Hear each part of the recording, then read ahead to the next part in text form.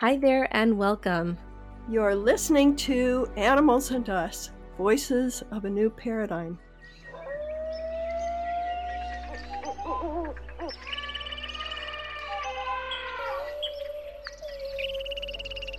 My name is Avantika, and I'm a researcher exploring animal consciousness, environmental sustainability, and planetary health.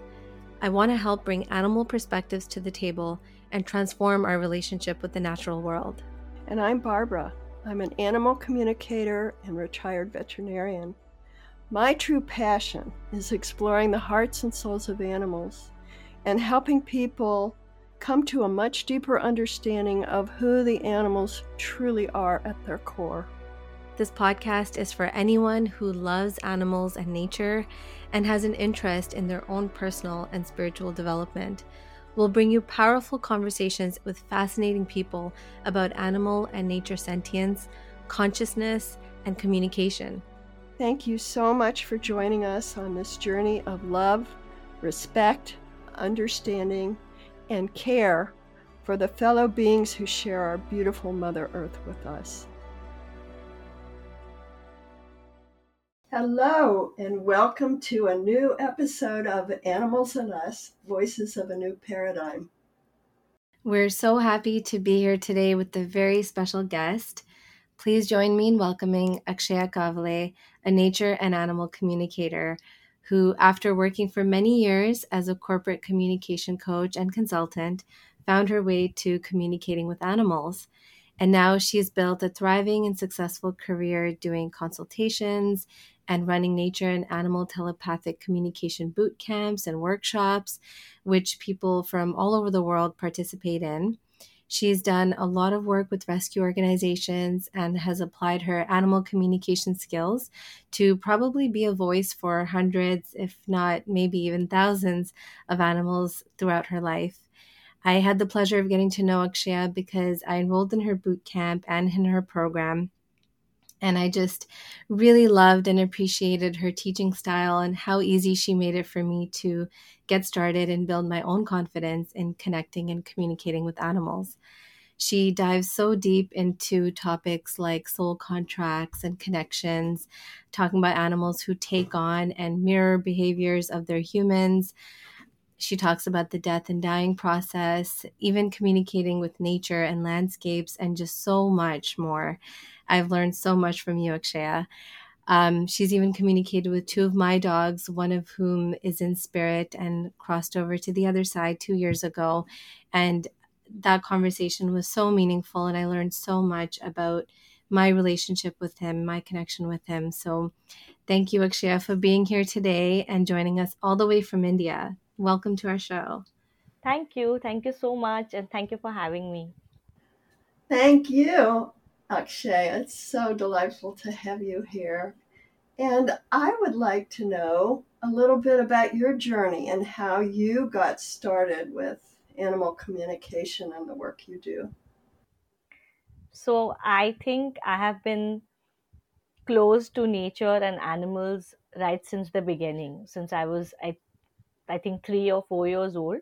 We used to live in a joint family, and there were 16 people at home, and I was the youngest. My sister was not born then, so I was the youngest. And then in the afternoon, when my family used to have their naps and their siesta time, I used to go out and play with the cats outside in my veranda. That's, I think, my earliest memory of actually having conversations with animals because they were my friends. So I would talk to them, I would listen to them, I would share secrets with them. And I remember having full fledged conversations with them. And for a 4 year old Akshaya, there were no inhibitions. So I very happily accepted that as a conversation. It was only later as I grew older where all the societal norms set in, and then I used to dismiss those conversations as a figment of my imagination. It was much later, I think in 2015, when I had taken a year long sabbatical from my work because I just recently gotten married, when I came across a beautiful video by another senior communicator, Anna Breitenbach, where she was speaking to this beautiful black leopard called Spirit. And that's when I had this nostalgia that, oh my God, my conversations were real and they were not made up. So I got in touch with my mother, and my dogs were at my mother's house. And I started talking to them intuitively. And that's where my journey began. Like, consciously, my journey began there, where I started speaking to my own pets intuitively, and I would get validation from my mother. I would call her up and ask, oh, are they sitting here right now? Did they eat this for their meals? This one is not feeling well, having problem with her stomach, or that one has a slight discomfort in his hind legs, so on and so forth. So that's where my journey began in 2015. And since I used to foster a lot for an NGO that I'm associated with, I also started using this with my foster animals. And I saw such beautiful positive change in their personality. That's when I realized how important it is to have this dialogue, because a lot of times we do things that, of course, from our end are in the best interests of the animal, but we don't realize that they know themselves better than we know them, and they understand what they need from us more than what we understand. And if we just listen to them, we can create better relationships with them, and also maybe provide a better life for them as well. So there were times when in my fostering journey, the NGO would tell me, ensure you give this dog this medicine, ensure he eats on time. And the animal would say, just give me 24 hours, don't mess with me for these 24 hours. Absolutely. Just leave my food and water by the side. If I want, I'll consume it. If I don't, just leave me be. And when I respected what they asked for, after 24 hours, they would be completely changed personalities. They would let me push tablets in their mouth, and they would come sit on my lap. And these were dogs who were termed aggressive, who would not allow anyone come close to them. So even with my NGO, there is still this saying that at least once the animal should go to Akshaya's place, because their personalities completely change when they go there.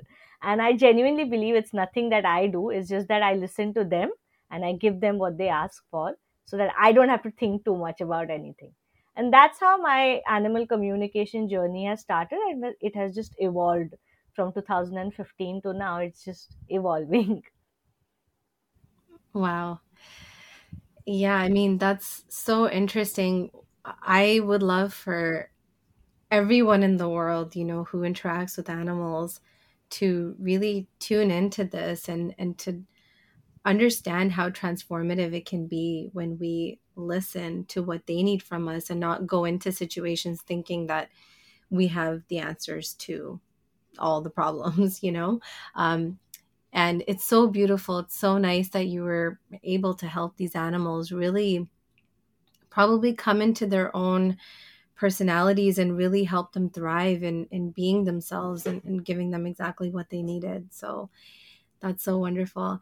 Akshay, tell us a little bit about how you define animal communication. This was a really important part of your boot camp and your teachings, and how you explain to people who want to learn from you what it actually is. Maybe walk us through that a little bit.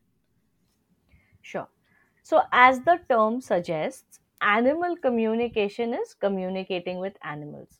So, we can consider it as any form of communication. Like right now, we are engaging in a communication. You are talking to me, I'm talking to you. We are using a certain language and a certain media for it as well, right? We have our laptops, our internet, our headphones, so on and so forth. So, animal communication lies under the bigger umbrella of telepathic communication. The language we use to communicate with these animals is the language of telepathy. And we use the term animal communication just to make it easier for us to understand what we are doing.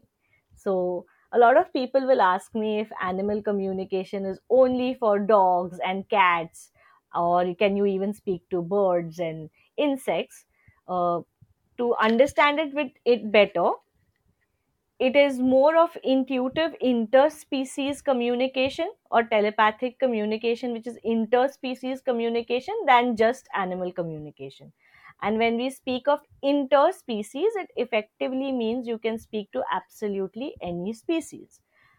To go a step further, I would even say that it is just nature communication, because you can absolutely interact with any element of nature, be it a stone, be it a tree, be it a plant, be it a landscape, or of course, animals and insects. So, that is what animal communication is. It is a two-way conversation between us and the other being, using the language of telepathy. So, right now, we are using the language English, the English language to speak. When we do it with animals and other elements of nature, we use the language of telepathy. And the media that we use for it are our six senses. So, like I said, right now the media we are using is our laptop, camera, internet, the headphones. When we speak in the language of telepathy, the media we use is our six senses, which is the sense of vision, the sense of smell, the sense of hearing, taste, feeling, which can be internal as well as external. So, your emotion as well as the actual feeling of being touched, and the sixth sense, which is your gut feeling or intuition. So, all these senses put together make them become the media to exchange these messages. So, when I speak to an animal, I will usually send messages in these six senses, and when I receive the messages as well, it will be in these six senses. So, that is to put animal communication in a nutshell. Thank you. No, I'm sure that'll be really helpful for people listening who've never heard this term before, or who might have an idea what it is. And you've just explained it so nicely. Tell us a little bit about your thoughts on this term of being an animal psychic versus, what you feel you do. And you also talk a lot about how your job as an animal communicator is to be a voice for the animal, and that's it. So maybe tell us a little bit about that too. So, for me personally, when I call myself an animal communicator, it's really clear in the name by itself what I do. I communicate. So I have these two-way conversations with animals and other elements of nature. And when I say I have two-way conversations, it is implied that these conversations are mutual. There is These are mutually consenting conversations. So I'm not forcing the animal to talk to me. The animal is willingly sharing information with me that the animal chooses to share. So, an important element of this conversation is definitely the free will as well as the perception of the animal. I can't force the animal to share, to tell me things about their family, or about things that the animal doesn't wish to share. Likewise, I can't even force the animal to tell me things that the human perceives, right? So it has to be completely from the point of view of the animal, how the animal looks at the world, and what is the free will of the animal. So when we communicate, it has to be a consenting conversation wherein both the communicator, the human communicator, as well as the other being, the animal, are consenting to the conversation. Now when this conversation is a consenting one, I, as a communicator, don't have the right to interpret anything. I know the source where the information is coming from, and then I have to relay that information to the human in case the human is involved as I receive it. I have absolutely no right to add my opinions or make sense of what I receive. That's not my job. My job is, as you rightly said, to be an honest voice of the animal, by which I mean I'm going to honestly share with the human, verbalize to the human whatever the animal shares with me telepathically. And hence, I will personally not call us communicators as psychics, because when you do psychic readings, large part of those readings depend upon the mediums or the psychic's interpretation of what they're sensing in that reading or in that communication that they're having, right? But in this case, I'm not going to interpret. I'm just going to receive and convey as is. If there is confusion, I will go back to the source, which is the animal, and ask for clarity. But I will not put in my own logical sense or my own understanding, my own perception. I will not sense things here. I will just take it as is and relate. And that's the difference, according to me, between a psychic and the ones who do readings as opposed to the ones who do communication. Let me give you another example. I myself am a tarot card reader. I've been doing it for the past 12 years. Now, in a tarot card reading, I would typically lay out a spread of cards, and I can do it for anyone. I can do it for Barbara, I can do it for you, with or without your permission.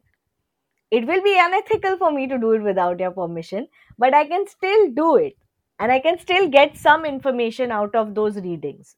This won't happen in the case of animal communication.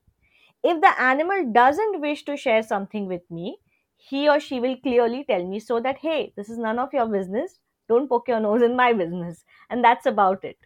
That may or may not happen with tarot card reading. While it is unethical for me to pull out cards for you, I can still do it. So that's the major difference between a reading and a communication. That's great. I'm glad you're so clear about that. And I would like to know you have a beautiful book called Animal Communication Yes. that I have read and really enjoyed, and it all made sense to me. And you spoke in this book about the power of intention leading to action. Yes. What do you mean by that, and what does it have to do with animal communication? Right. So we've all heard of the saying, I hope we have, energy follows intention, right? So it effectively means that whatever you intend to do, energy will follow it as far as you've set the intention to do something. Of course, you'll have to back it up with action. For example, if I want to fare well in a certain exam that I'm going to write a couple of months down the line, I can set my intention that I want to pass with flying colors, but if I don't study for it, I will fail because I'm not backing my intention with action. So, yes, I need to set the intention that I want to score well and then back it up with action of actually studying, and then the universe will help me manifest whatever I have intended to do, which is score well in my exams. So everything in the universe is energy based. So if you set your intention and then back it up with action, then the universe will help you achieve whatever you have set your intention for. It will help you manifest it, right? In the context of animal communication, intention is equally important. It helps us create that connection to have a communication with the animal you intend on speaking with. So you simply decide to yourself which animal you wish to speak to, and then once you've set the intention, you will automatically be able to have a conversation with the animal. And if you honestly look at it, that's what we all do in everything that we do, right? For example, now that I'm speaking to you, I know exactly what I want to say. And before I actually say it, I've already gone through it in my head. These are not random words coming out of my mouth. They are well thought of words because I've already set an intention to answer the question that Barbara and Avantika have asked me. And whenever I wish to ask you a question, I will run through the question in my mind before I actually verbalize it. It's just that with verbal communication, we are so used to it that it's very involuntary. We don't even realize that we are setting an intention and then speaking. But with animal communication, because it's something so brand new to us, it's new to us when we are doing it consciously. We need to take those few seconds out to set the intention on deciding whom we wish to speak to and then begin the conversation. Yes, it's really important. I think that focus and intention are crucial. As long as you direct your attention to a particular animal or group of animals or whatever it is, then it's like your energy lines up with that other being. So that's really important. And I have a question that I think is very important too in animal communication, and that is, how do you ensure that you don't project your own desires or thoughts or emotions onto the animal when you're receiving messages from them, because we have our own perceptions going on, and it's really important not to assume that it's coming from the animal when it may not be. And in alignment with this question, what about doing your own personal inner work? You know, your own healing, emotional healing work, spiritual work, whatever you want to call it, so that you're not so much projecting your own things onto the animals. How do you feel about all that? It's very important to keep our energy clean, and I feel that is not just the case with animal communication, that oh, because I am communicating with animals I need to keep my space clean. It is just for our general health and well-being as well, spiritual, emotional, physical, mental. So I think that aspect of things is a mandate for a good life. There are no two ways about it. One thing that I regularly like to do as far as my health checkup or energy checkup, so to say, is concerned, is I focus a lot on grounding work. From my perspective, grounding is anything that will make me be in the moment, that will make me feel more mindful, and therefore will help me clear the clutter in my head. It may not necessarily stop my mind from thinking about other random things or having random thoughts, because our brain is functioned to think. So just the way I won't ask my heart at any time to stop because I want to ground myself, or I won't ask my kidneys to stop because I'm grounding myself, I will not request my brain to stop thinking. However, I will focus on things that are more important at the moment, like being in the moment rather than thinking about the random thoughts in my head. For example, in this conversation that three of us are having, I won't speak for you, but I'll speak for myself. And I know that I have some thoughts in my head. I have some thoughts like, oh, I hope my audio is clear, or that, there is no disturbance in my headphones. But at the same time, these thoughts are not disturbing my conversation with you. I'm still focused on what I'm speaking with you, because that is what grounding means to me, to be able to focus on what is important and to be able to be in the moment. So I believe that if we find activities that help us ground throughout the day, it helps us keep our energy clean as well, and it helps us in our spiritual growth as well. And we see this in animals very often. We'll see a cat stretching beautifully and allowing her to be in that moment and ground herself. We'll see dogs going round and round before they actually go to sleep on the bed, and these are grounding activities for them. So it need not be something that you really need to keep time out for. Like, people really get freaked out with the idea of, oh, will I have to meditate for half an hour every day, or will I have to uh, do this and do that. Well, if you do it, great, it will help. Of course, if you meditate for half an hour, 45 minutes every day, it's definitely going to help you. But it could be a part of the process. You don't need to begin there. You can find something that helps you feel in the moment, even for 5 minutes a day, and then consistently work on yourself and increase that time. So, that is one thing that I like doing when it comes to keeping my energy clean. The second question was how to avoid projections. This is something that I think a lot of us struggle with, because um, human emotions at the end of the day are here to stay, because we are humans and we cannot avoid that. So, this is also another work in progress. You have to be very consciously aware of what you feel about a certain situation.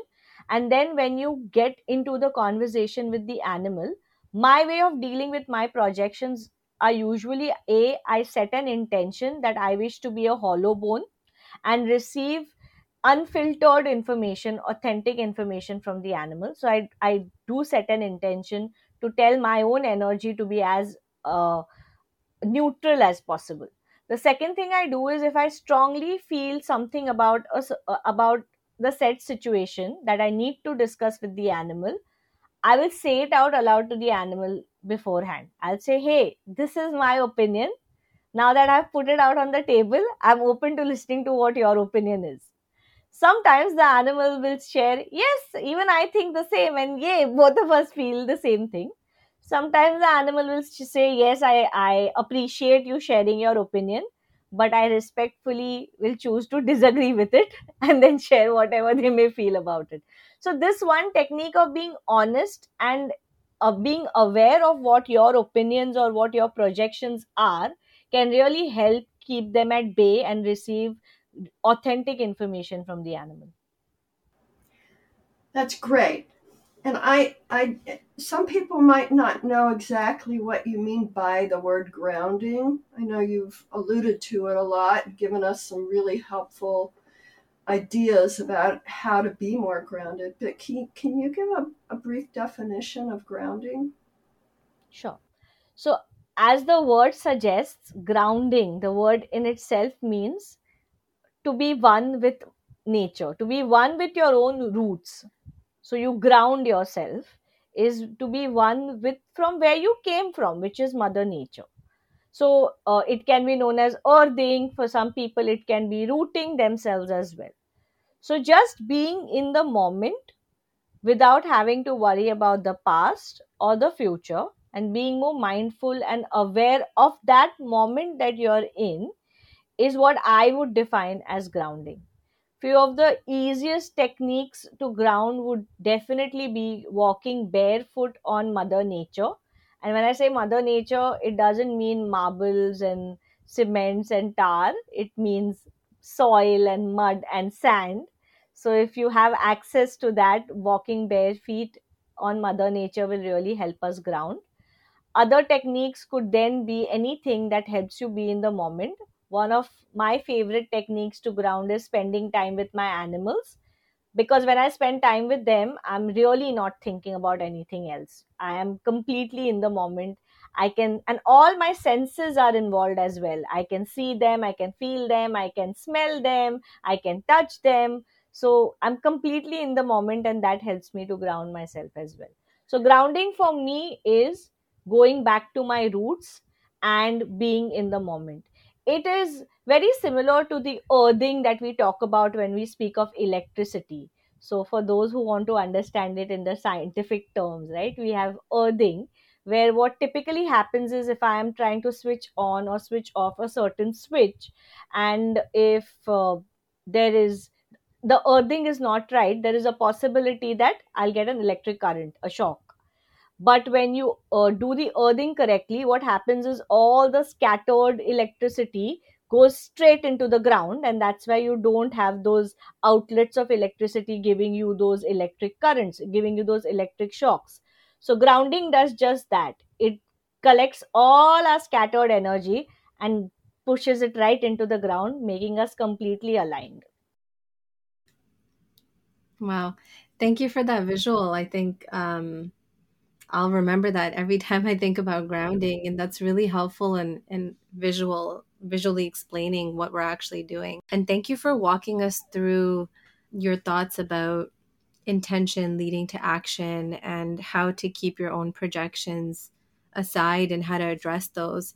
And I know very much from being one of your students that you talk a lot about practice and that these things may not come naturally to us right away, but it takes time and effort. And the more you do it, the better you get at it. And you also talk a lot about learning animal communication and just connecting with animals at a deeper level as as if it's like learning a language, right? And just like if you were learning how to speak French or Spanish, you wouldn't you can't go to a weekend workshop and just know how to speak the language after that.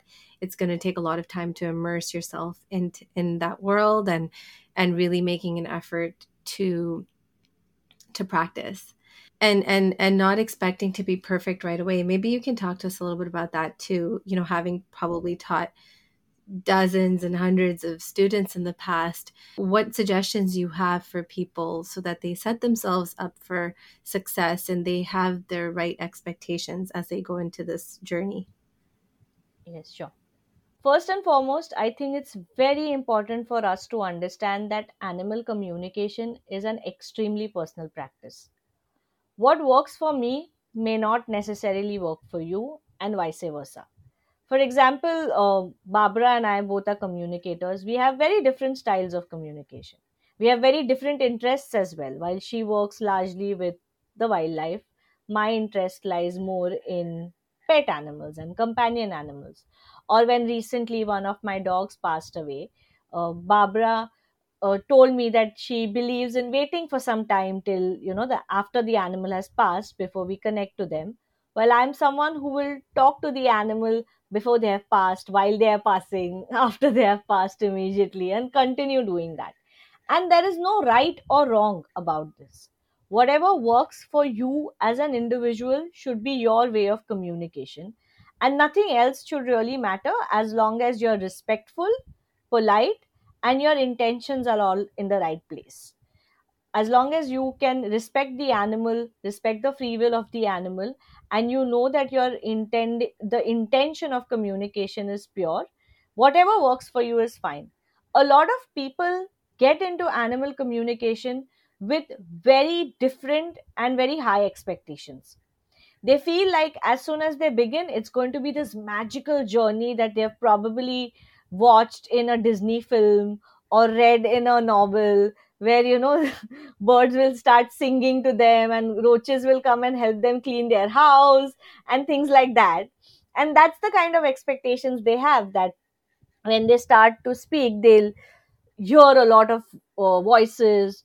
They'll not be able to control the ruckus in their head because everybody is talking to them, or that you'll have this clear vision or a clear like voice in their head talking to them as we talk to each other verbally, which may happen to some but doesn't happen to everyone. So we need to first understand to set our expectations right, which is not having any expectations at all. Because unless you do it, you don't know what is your way of doing it, right? So you can't go ahead in a communication thinking that, oh, this is how I'll receive this, or this is how I want to this is the experience I want to have.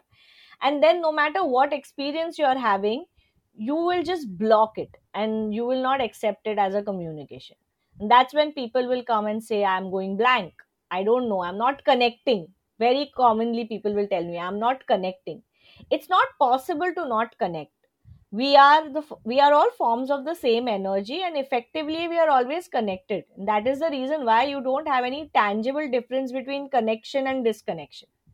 All you need to do is you just need to start talking, because the connection is already existing. So first and foremost, we need to remember that it's a personal practice, and we need to figure out ways that work for us. Second thing, as you rightly said, it's like learning any language. And the more you speak in the language, the better you get at it. Your pronunciations, your enunciations, grammar comprehension gets better only and only with practice. So, how do you practice? You can practice with your own animals at home. You can speak to the birds that come to your window. You can speak to the insects that may come home. You can speak to the stray animals. If you have community animals, you can speak to them. You can speak to trees and plants. And when you begin, it could just be a one way conversation. Don't expect to get replies. Just talk for the joy of speaking to them. And once you start speaking for the joy of speaking, not expecting certain answers or certain experiences, that's where you'll start dropping all your inhibitions and your set ideas about how a conversation is supposed to be. So, very often people ask me, how much should I practice? Would you tell a child how much to talk when they are young to learn a language? Do you tell a toddler, okay, every day from 5 a.m. to 6 a.m., you're going to speak? And that's how you're going to learn this language. That's how you're going to learn your native language. Nobody does that. The more you speak, the better you get at it. And I truly believe this is an innate ability we all have. We get it from Mother Nature. And as a mother, she doesn't differentiate saying, I'll give it to Barbara and Akshay, I won't give it to Avantika, or that I'll give it to cats and dogs and I won't give it to humans. So as a mother, she gives freely and equally. It is our upbringing, our cultural, social background that either enables us to continue speaking in the language that we all know, or keeps us away from it from because of the fear of it not fitting into the logical framework of what society has been teaching us all our lives.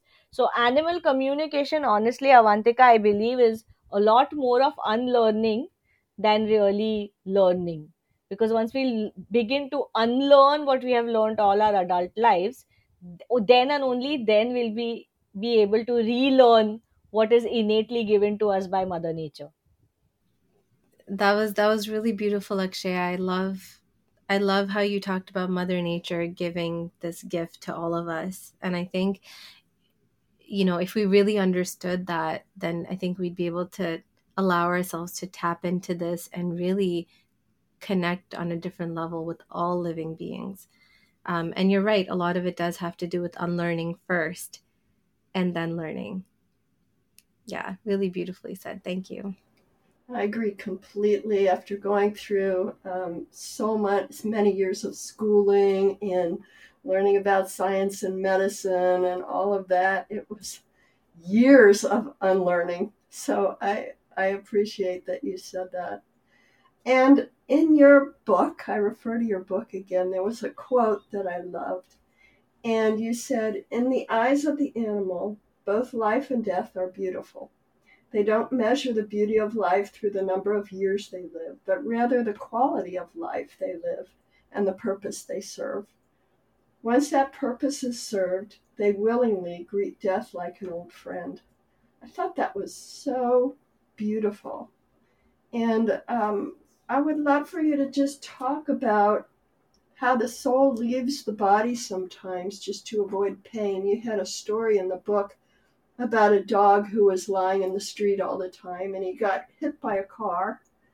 And can you go into that story for a minute? Absolutely, yes. So, even the words of the book, a lot of the quotes which are highlighted in the book are things that animals have told me. So, it's actually been quoted by the animal.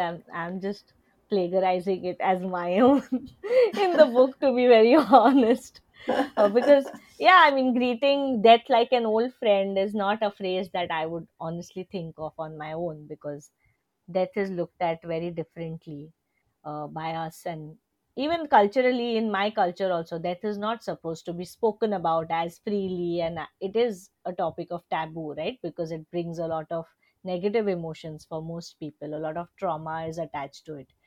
It is only after being able to communicate with animals did I see a very beautiful side of death, which is that they believe it is the part of the process. For us, most of us humans would believe that death is it's the end of it all.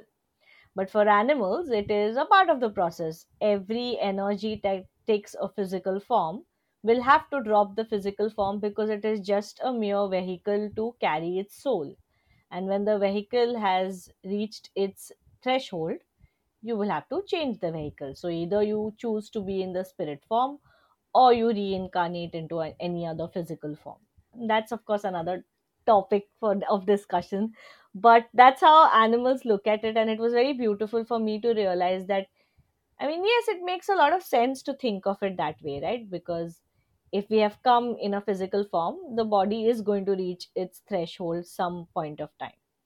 uh, and this realization dawned upon me with the story that I have shared in the book, about this one community dog that I used to look after as in just feed him, not really look after, but if he was ever hurt, give him medicines or food, basically.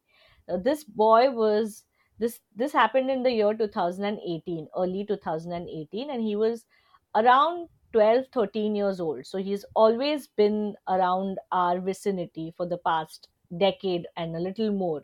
And I've seen him since he was a puppy, and he was a very notorious boy. He would go and jump on people, very friendly, and yet had the ability of scaring people as well. He would poke his nose into people carrying bags to check what is in it. Very sweet little boy. He had this habit of sleeping right in the middle of the street. And fortunately, I live in a locality where people are animal friendly. You can call them animal friendly, so much so that we have four different people feeding all the community animals here, and the animals have a choice of what to eat also. So one day they don't want to eat something, then they'll skip that person's feed and go on to the next person. And for those who are uncomfortable with animals, they will just not be bothered. They will not harm the animals or shoo them away, they'll just stay away. So generally the animals also in our locality are very happy, friendly animals. This boy used to sleep in the middle of the road. We have seen people stop their cars, get out of the car, like give him one friendly whack on his bum to move away, don't sleep here, you'll hurt yourself, out of concern and love. We've seen them doing that, and he's met with several accidents also. That one time he met with such a horrible accident that his entire abdomen was split open, and it was really difficult to find him in the first place, and then treat him, and it took very long for him to actually heal from that wound. And this was, I think, way back in 2013 or 14. In 2018, in the month of December, he was sleeping, and he was not sleeping in the middle of the street. In fact, he was sleeping at the corner near the footpath, but he was sleeping under the school bus, and the driver didn't realize that he's sleeping there, and the driver ran over him, and that's how he passed away. And it was a very gory sight. It was absolutely heartbreaking to see him like that. And when I spoke to him, and this was the time when I had just started taking up communications professionally, so even I was a little new to this entire field of communication, understanding how things are from the animal's perspective, and even talking to animals in spirit was a fairly new thing for me. So when I spoke to him, I asked him, why did you do this? And you knew, like, people used to keep telling you this is going to happen, why wouldn't you listen? Now see what has happened. And he very calmly and very very calmly told me, no matter what happens, if I have to get another opportunity to do it all over again, I'd do it exactly the same way. And just because people thought it was not the right thing to do doesn't change the fact that it was the right thing for me to do, and that I wanted to live a life on my terms. I came to this locality suddenly, which is true. He just one fine day appeared from nowhere, and I went away suddenly, and that was my choice. And then he went on to tell me that I knew that my time was up. I knew that this is the time that I have to leave. And because it was my personal choice to not fall sick, get really old, and then go away, this was my chosen way of going. And because I knew this was my chosen way of going, when the bus actually started, I, because I knew this is it, I dropped my body before I could feel the impact of the accident on me. And though you saw a sight which was extremely gory and painful, for me, the death was very peaceful. Like, I didn't feel anything. I didn't even make a sound because I had dropped my body and I had left. And listening to that brought a lot of peace to me, at least to know that, he didn't suffer, because it was really a horrible accident to see. An entire bus going over this one tiny dog was a very bad sight to see. Another interesting thing he told me was, I asked him, "Are you happy where we buried you?" Because we don't have a lot of burial or cremation grounds and services here in India. The one that we have here is almost 40 kilometers away from my home, and it's not possible to take a community animal each time. So we just have to find a place where we can dig and just bury the animal there. So we found a place in the dumping ground close by, and that's where he was buried. I asked him, "Are you happy where you're buried? Did you get a respectful burial?" He said, What is respectful burial? What do you mean by that?" "I don't care what you do with the body because I'm not there in that body anymore. So I don't care even if you just leave it there on the street and let the body go where it's supposed to go, which is back to Mother Nature." So the body served a purpose with my soul for as long as it could. And after my soul has left, I would like the body to serve others as well. So if it is someone else coming and eating it, or it just decomposing, I'm okay with that, because that is what the body is supposed to do. I don't care what the hell is a respectful burial, was his question to me. And I said, how do I answer that now? I don't know what to say. So I realized that these are all human constructs. You cremate the humans, or you bury them, and then you get the ashes and whatnot. And just, it is just our human construct. For them, You come from nature and you go back to nature, and it doesn't matter once they have left the body what happens to the body. Wherein us humans will not even donate our organs because we want to go intact even after we are dead, which is really funny now that I think of it. This is so great. Thank you for that. I love that. And it brings up a question for me that's a concern for a lot of us is when we see a predator killing a prey animal and it looks gruesome and horrendous and all that. But what I've learned, and I assume you have the same perception, is that many times there's a contract between the predator and the prey animals knows what's happening, and like you said, they drop their body before all the gore and trauma. Is that your perception too? I think you alluded to it in your book as well. It is definitely my learning from my communication with animals, because I have spoken to a lot of animals who are bred for consumption, so chickens and goats, so on and so forth, just to understand what they feel about it. And what I learned from them is that prey and predator relationship is an extremely important concept in nature. It is very important for the balance of energy, and if energy can neither be created nor be destroyed and only transfers from one form to the other, then for one energy to survive, it is essential that some other energy sacrifices, right? That is why the prey and the predator relationship is important. And as you also rightly pointed out, every interaction that we have in our life will serve a purpose and a contract. And animals and other elements of nature at large are extremely driven by their purpose. They're so driven that by their purpose that in most cases they actually know what is happening to them and how it associates with the purpose and the contract that they need to serve. So, in that regard, yes, when it comes to prey and predator relationship, the animals do understand that. Of course, it's not a joyful, happy experience for them. It's not something they enjoy. It's not something that they would walk into. So, just because a prey knows that I have a contract to serve with the predator, that I need to sacrifice my energy for them, they won't walk straight into their mouths and say, okay, kill me now. They will fight for their life because that is what they're meant to do. But at the end of the day, when the whole interaction does take place, they do understand it. And to add to it, they also understand that it aligns to the other law of nature, which is survival of the fittest. So if the predator is stronger than the prey, then of course the prey is going to get killed and eaten.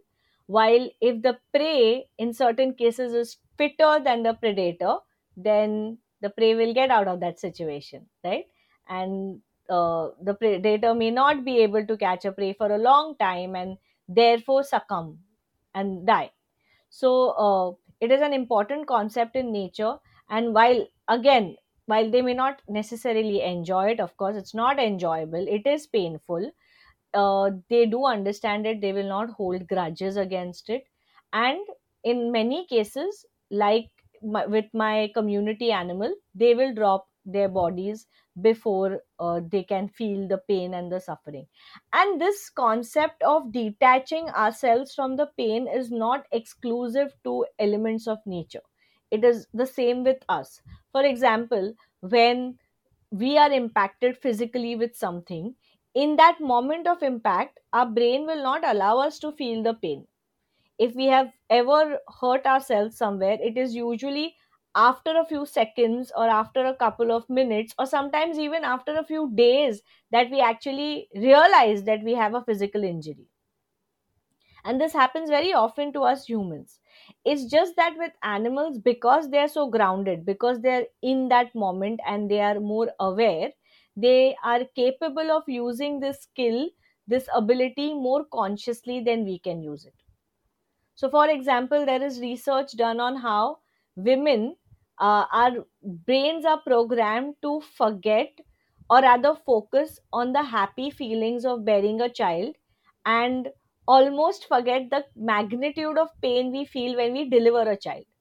And this is the only reason why any woman in her right mind would go in for a second and a third pregnancy. Because if she remembers what she went through, there is no chance that she would want to put her physical body through it again. And that's how our bodies, our brains are designed, to help us thrive, to help us survive. That's how we evolve as well. It's so interesting, Akshaya, because I think like these things happen in nature, whether or not we're aware of them happening, Yes, and it sounds like the animals are so tuned in and very aware, so grounded, and very much aware of this process and how things happen. And we as absolutely. humans, with our emotions and, our conditioning and other things, we kind of lose track of that or don't know these things. And that's where the animals can come in and remind us and help us remember these things. I love how you talked about how aware they are of their purpose, and how driven they are by their purpose. You have this quote in your book, and this may have been co authored with you and the animals. So we'll give them credit. Um, you wrote, "The soul contract between the human and the animal will not end until its purpose is met, regardless of the time it takes." Yes, And you talk a lot about that relationship that animals can have with their humans, whether or not their humans are aware of it or not, and that their relationships can go beyond just what we understand and see, and really have a lot to do with these contracts we have with each other. So I'm wondering if you can share with us a little bit more about, and especially maybe in terms of companion animals, since our listeners may be able to identify with that more, although all animals will have contracts with us and connections with us, even if they're wildlife. But yeah, maybe tell us a little bit about what soul contracts are. so to put in simple words, soul contracts are contracts or agreements that our souls will sign, so to say, agree upon with each other before we come to earth in a physical form, before we come earthbound. So we need to fulfill these contracts with each other because we have mutually agreed upon teaching something as well as learning something. So there is a reason why the three of us are here together at this time, at this place, discussing this topic, because all of us have a purpose and a contract to serve with each other. I have something to learn from you, to gain from you. I have something to provide you as well. Likewise, this extends to every interaction that we have, be it with a living being, non living, uh, tangible, intangible, animate, inanimate, it doesn't matter. For example, when we speak of tangible and intangible, thoughts, they are quite intangible, right? But they are still forms of energy. So when you have a thought, there is a purpose why that thought exists. And if you look deeper into it, it will help you realize something. So even if it may be a random thought, it will still serve some purpose to us and vice versa. So extending on that, even with our animals, we serve a purpose with the animals. The animals serve a purpose with us. So the purpose is the why, simply put it. Why am I here as Akshaya? Why am I talking to Avantika and Barbara today about this topic? Why do I have a dog named Tango? Why am I going through this with Tango? That is the purpose. Now, how do I fulfill that why becomes the contract. So I have a dog called Tango. Say my purpose with him is unconditional love. Now, if I want to achieve that purpose of unconditional love, there are probably 10 million ways with which I could achieve that, right? So, one way could be that Tango is the most fuss free dog you'll find. And that's why I love him so much, because he never troubles me. He is so easy. He is loving. He listens to me. He is disciplined, so on and so forth. So, there is unconditional love between us.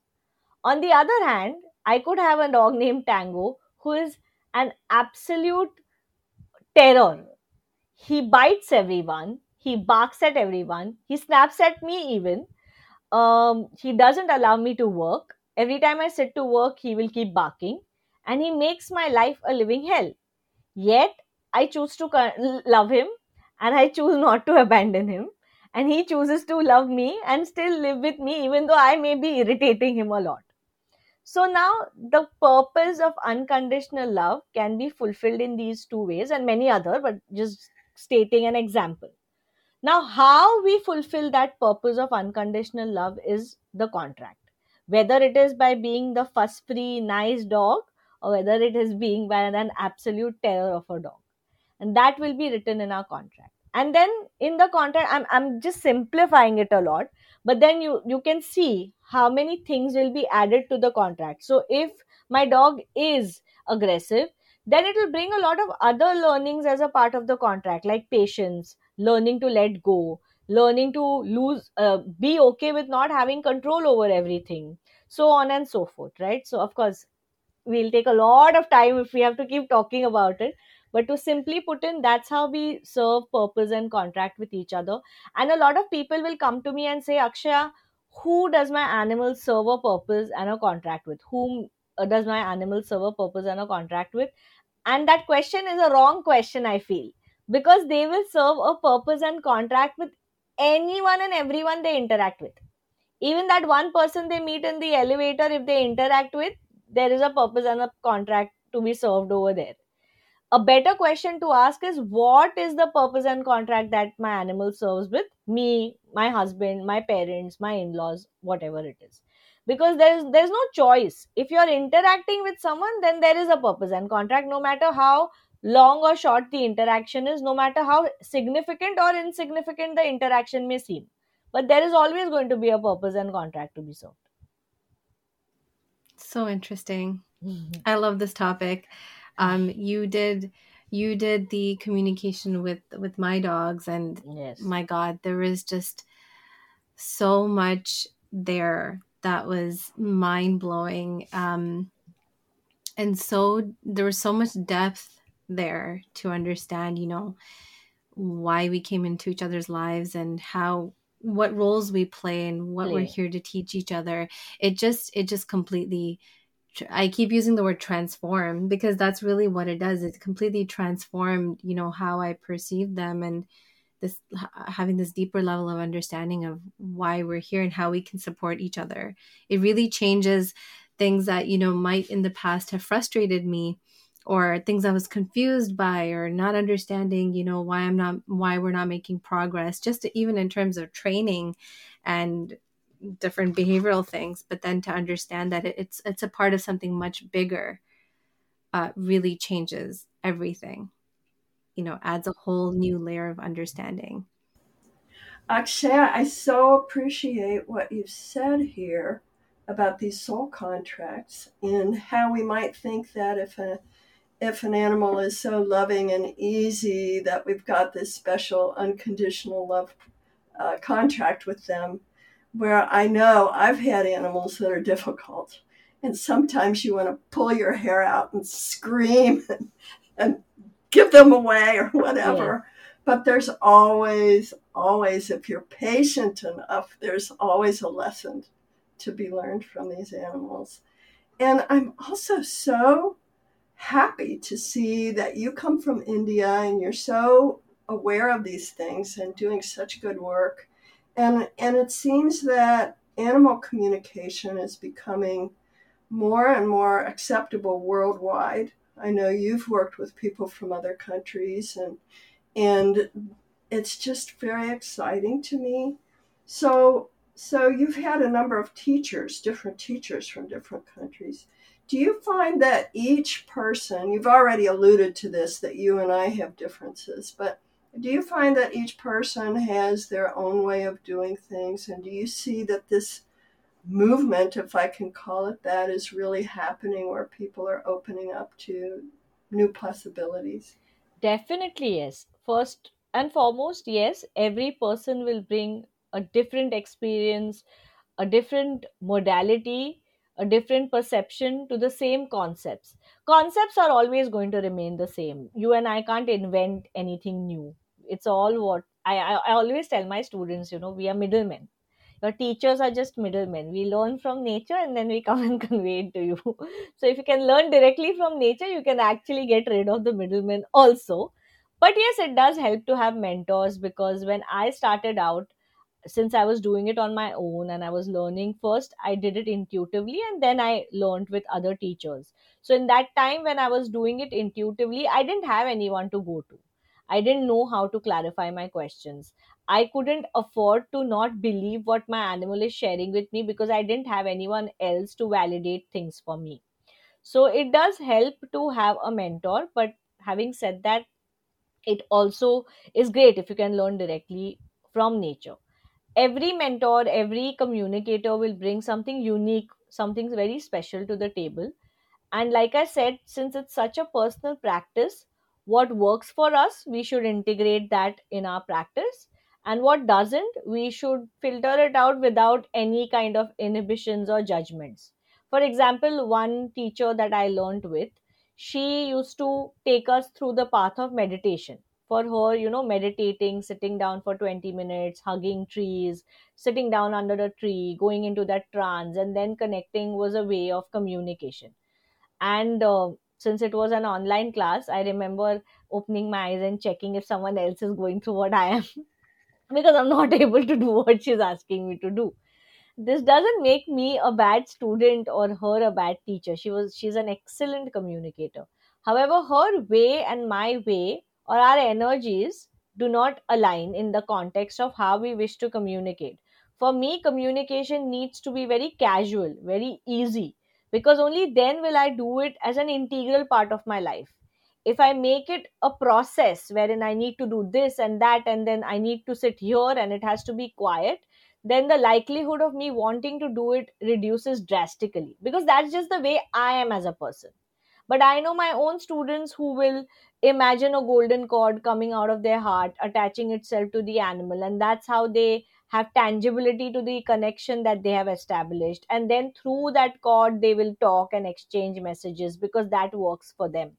So every person will have a different way of communication. Every teacher will bring a very different way of communication. And I always believe there's nothing right or wrong. Nature speaks to us in a language that we understand. So we just need to pick up what works for us and let go of what doesn't work for us without any judgments. Just because it doesn't work for us doesn't mean it's a wrong way of doing it. It's just not your way of doing it. To piggyback on that, I know when I first started doing this work, there weren't as many teachers, there were some. And what they were teaching primarily is that the animals send and receive information through pictures or Hmm. images. Yeah. And it just didn't work for me. So, over a long period of time, I had to discover what did work for me, which was through my writing Hmm. and later verbalizing what I was hearing. But it was a very personal, individual process, and I'm sure that's true for many people. Absolutely. And therefore, I think we as teachers should also encourage students, learners to experiment and explore what works for them. Because if we stick to, okay, this is what you need to do, then it's, I think we can equate it to our education system then. Then you're not recognizing how every person is different, with different choices, with different backgrounds, and with different learning styles. And then you keep grading them on the same thing, and then one is left behind and the other gets better because the process or the way that we are doing it is aligning to one and not aligning to others. So there are so many of my students who do things very differently from me, and things that don't work for me, and yet I'd encourage them to do it and even share it, because you never know whom it may align to even later. It's very important that we encourage people to explore their own ways and stick to their comfort zone and not push them out of their comfort zones. It's a very common thing to do for people to say, oh, the world is outside your comfort zone. If you stick to your comfort zone, you'll not achieve anything. And I feel that's very dangerous. That's very harmful. You get comfortable with something and only then you can take baby steps outside of your comfort zone. You can't just take that leap of faith, because if you do that then you'll never do it again. Then you'll be like, no, I can't, I don't dare to do this again because it's just not working for me. As one of your students, Akshaya, I can really vouch for what you've just said. in that you were from day one, I think, very clear about that, that this is your space to experiment and try and see what works for you. And over again, you reiterated that, even when people came to you with questions during our coaching calls, you would start by saying, well, this is what worked for me. This is how I addressed it, but it could be different for you. And I really, really appreciated that. And you kind of like, one of the things I loved about your program is you're talking about comfort zones, but you kind of just threw us out there in terms of like, go get Yeah. started, and that was actually so helpful because you made me at least realize that you don't have to have this entire process where you have to learn the foundation and fundamentals and the theory, and you just need to get started and you'll learn along the way.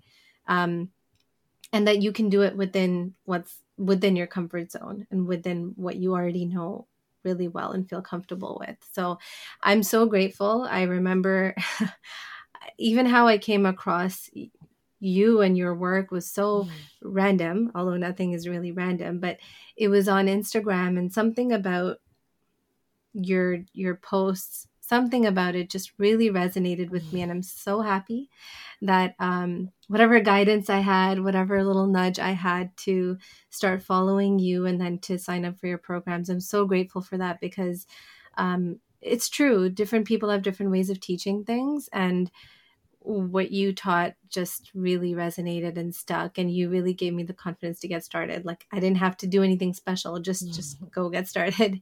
So thank you for that. So Akshaya, after doing this work yourself through your consultations for so many years, and also teaching so many people um, for so long, are there any lessons you've learned over the years from the animals that you would like to share, or just lessons in general that you've learned through this journey that you've been on that you'd like to So share with our many, so listeners? many. Number one is that we are most definitely not the most evolved species we think we are.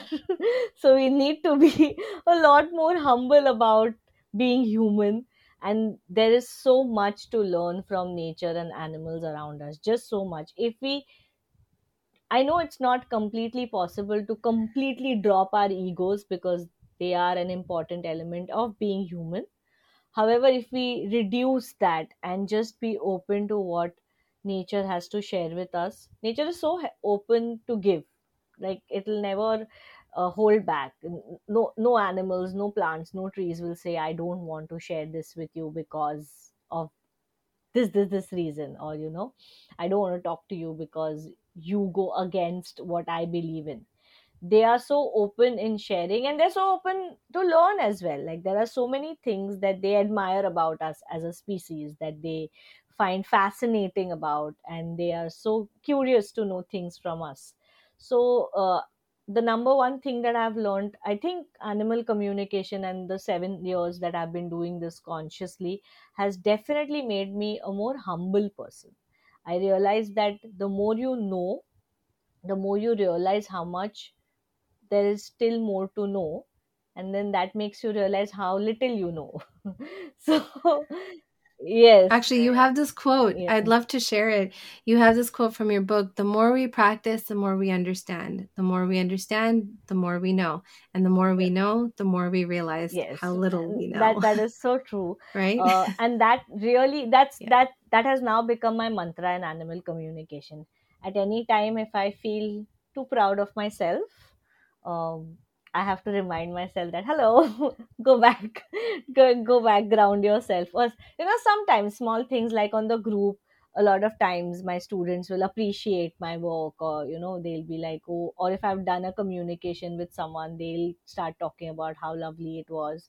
And I actually have to shut myself to that appreciation sometimes, to just remind myself to be grounded, because that is very important. And I won't lie, I do get carried away. It's nice to hear nice things about myself. So there is a conscious effort to ground myself, because now there is awareness that I'm getting carried away. Earlier, that may not have been the case. So being humble is the number one thing that I've learned. The second thing I've learned, which is very important, is learning to say no.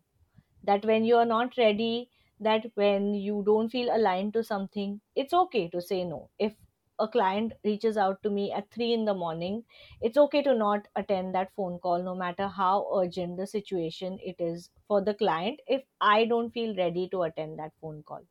Because if I'm going to do it even after knowing that I'm not ready to do it, I'm not going to be able to offer what I can otherwise. It won't be uh, my best that I can offer. So learning to say no, and this I have learned by making mistakes. So there have been times where, I felt like I'm not aligned to this person's energy, and yet I feel compelled that no, no, no, poor thing needs help, and I take that communication, and that communication has always gone southward. It has always given me sleepless nights, because the human is not agreeable with the animal, or does not like what the animal has said, tells me, no, no, you're just scamming, my animals are not like that at all. And repeated instances like these have taught me that when you don't feel it's right, don't do it. You can always pass on numbers of other communicators, because their energies may align better than what your energies are aligning at this point of time. So learning to say no, staying humble, and always being open to different experiences, because just the way animals teach us, they are also willing to learn. And even though they know so much more about the world at large at a conscious level, they are still willing to listen to us. They're still open to hearing what we have to say. So I think these three are the most important things that I've learned in my journey of speaking to animals. And of course, goes unsaid that they are so forgiving, compassionate, forgiveness, compassion, love, gratitude. I'm so grateful for everything that I have. Then I do mention this to my students also, that always acknowledge the fact that you're entitled and privileged to experience animal communication. If your basic necessities are not met with, then it's very difficult to sit and talk about something that is so spiritual and so deep. So the gratitude and the acknowledgement of the fact that I am entitled and I am privileged, and I have no guilt associated to it, I'm grateful for it, is also very important. This is so wonderful. Thank you, Akshaya. Thank you for being so.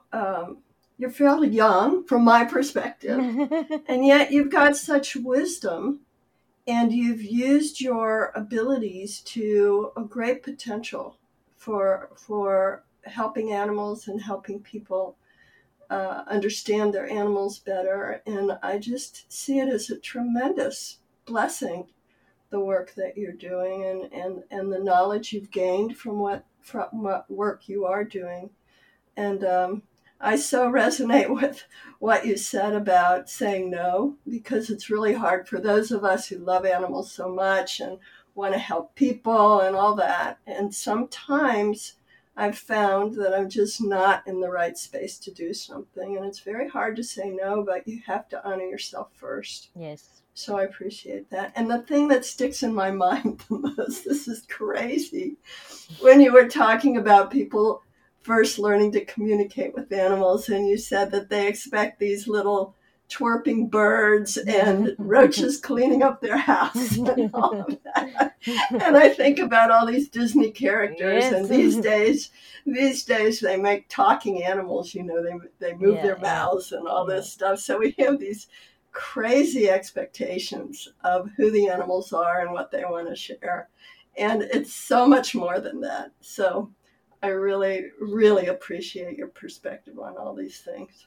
Thank you. Yeah, and just to add to that, Akshay, I really appreciate. I'll share a little bit more with you about how great you are. I know you're trying to stay humble, but I think it's important to hear this, that you have this way of articulating these really abstract concepts and just such an easy way, and simplifying them in a way that I think it was such a pleasure for me to hear about these concepts in your program, because you had this way of breaking things down and teaching about these concepts in a really matter of fact way. And I think we have, we could talk for hours about so many things. We've just scratched the Yeah. surface today, and I always enjoy our conversations. And there's, I realize every time that there's just so much to talk about. So we'll have to have you on here again for sure to delve into Oh, I would many of love the to. other topics. And just wanted, mhm, and just again wanted to thank you for really explaining things so articulately to our listeners and to us, and sharing your perceptions on all these Thank different you. topics. Thank you So so much. thank And you. just to add a little bit to what you said, I think keeping it simple is the most important thing, because the more you complicate things, the harder it gets to do anything. So begin at the basic. Whatever you understand of it, it doesn't matter if it makes sense to anybody else. As long as it makes sense to you, just go ahead and do it. A lot of people refrain from connecting with nature around them because they feel, uh, what will people say? How can I go hug a tree when I feel like it? I still won't do it because what will people say? Or how can I talk to an insect? What will people say? Forget about people. They will say something either way, whether you speak to them or not. You can just keep it simple and start somewhere. A lot of people have these issues with starting out. So I would really like our listeners to just start. Doesn't matter where you begin, as long as you begin, and then you'll always go ahead, right? There's no way for you to come back. You'll always move ahead. So just keep it simple and start, and that's how you'll experience everything that we are speaking of. Because I'm sure to a lot of listeners, this may sound a little abstract as well. So once they do it, they'll actually experience everything Mhm. that we have spoken about. Yeah, absolutely. And actually, on that note, Akshaya, why don't you tell our listeners where they can find you if they're interested in learning more from you? Because I know you share a lot in your, I follow you on Instagram, and you share a lot of interesting things in there, and insights and tips and ways to connect. So yeah, tell people how they Sure. can find So you. I have my website www.animalcommunication.in, and all my social media handles are listed on the website. But otherwise, you can also find me on Instagram, Facebook, and YouTube. I'm everywhere at Animal Communication by Akshaya. So if you just look for Animal Communication by Akshaya, you'll find me on Facebook, Instagram, and YouTube.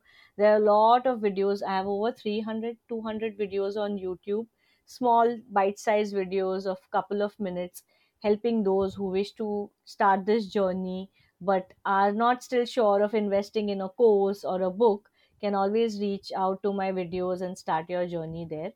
And of course, you can find Animal Communication by Akshaya, the book, on Amazon as well. Thank you, Akshaya. And thank you to all our listeners for joining us on today's episode of Animals and Us Voices of a New Paradigm. To view show notes for today's episode, you can visit animalsanduspodcast.com. You can also find us by that name on Instagram and Facebook. And be sure to subscribe to the podcast so you can receive new episodes right away when they're released. And if you've enjoyed our podcast, we'd love it if you could leave us a review on your podcast app.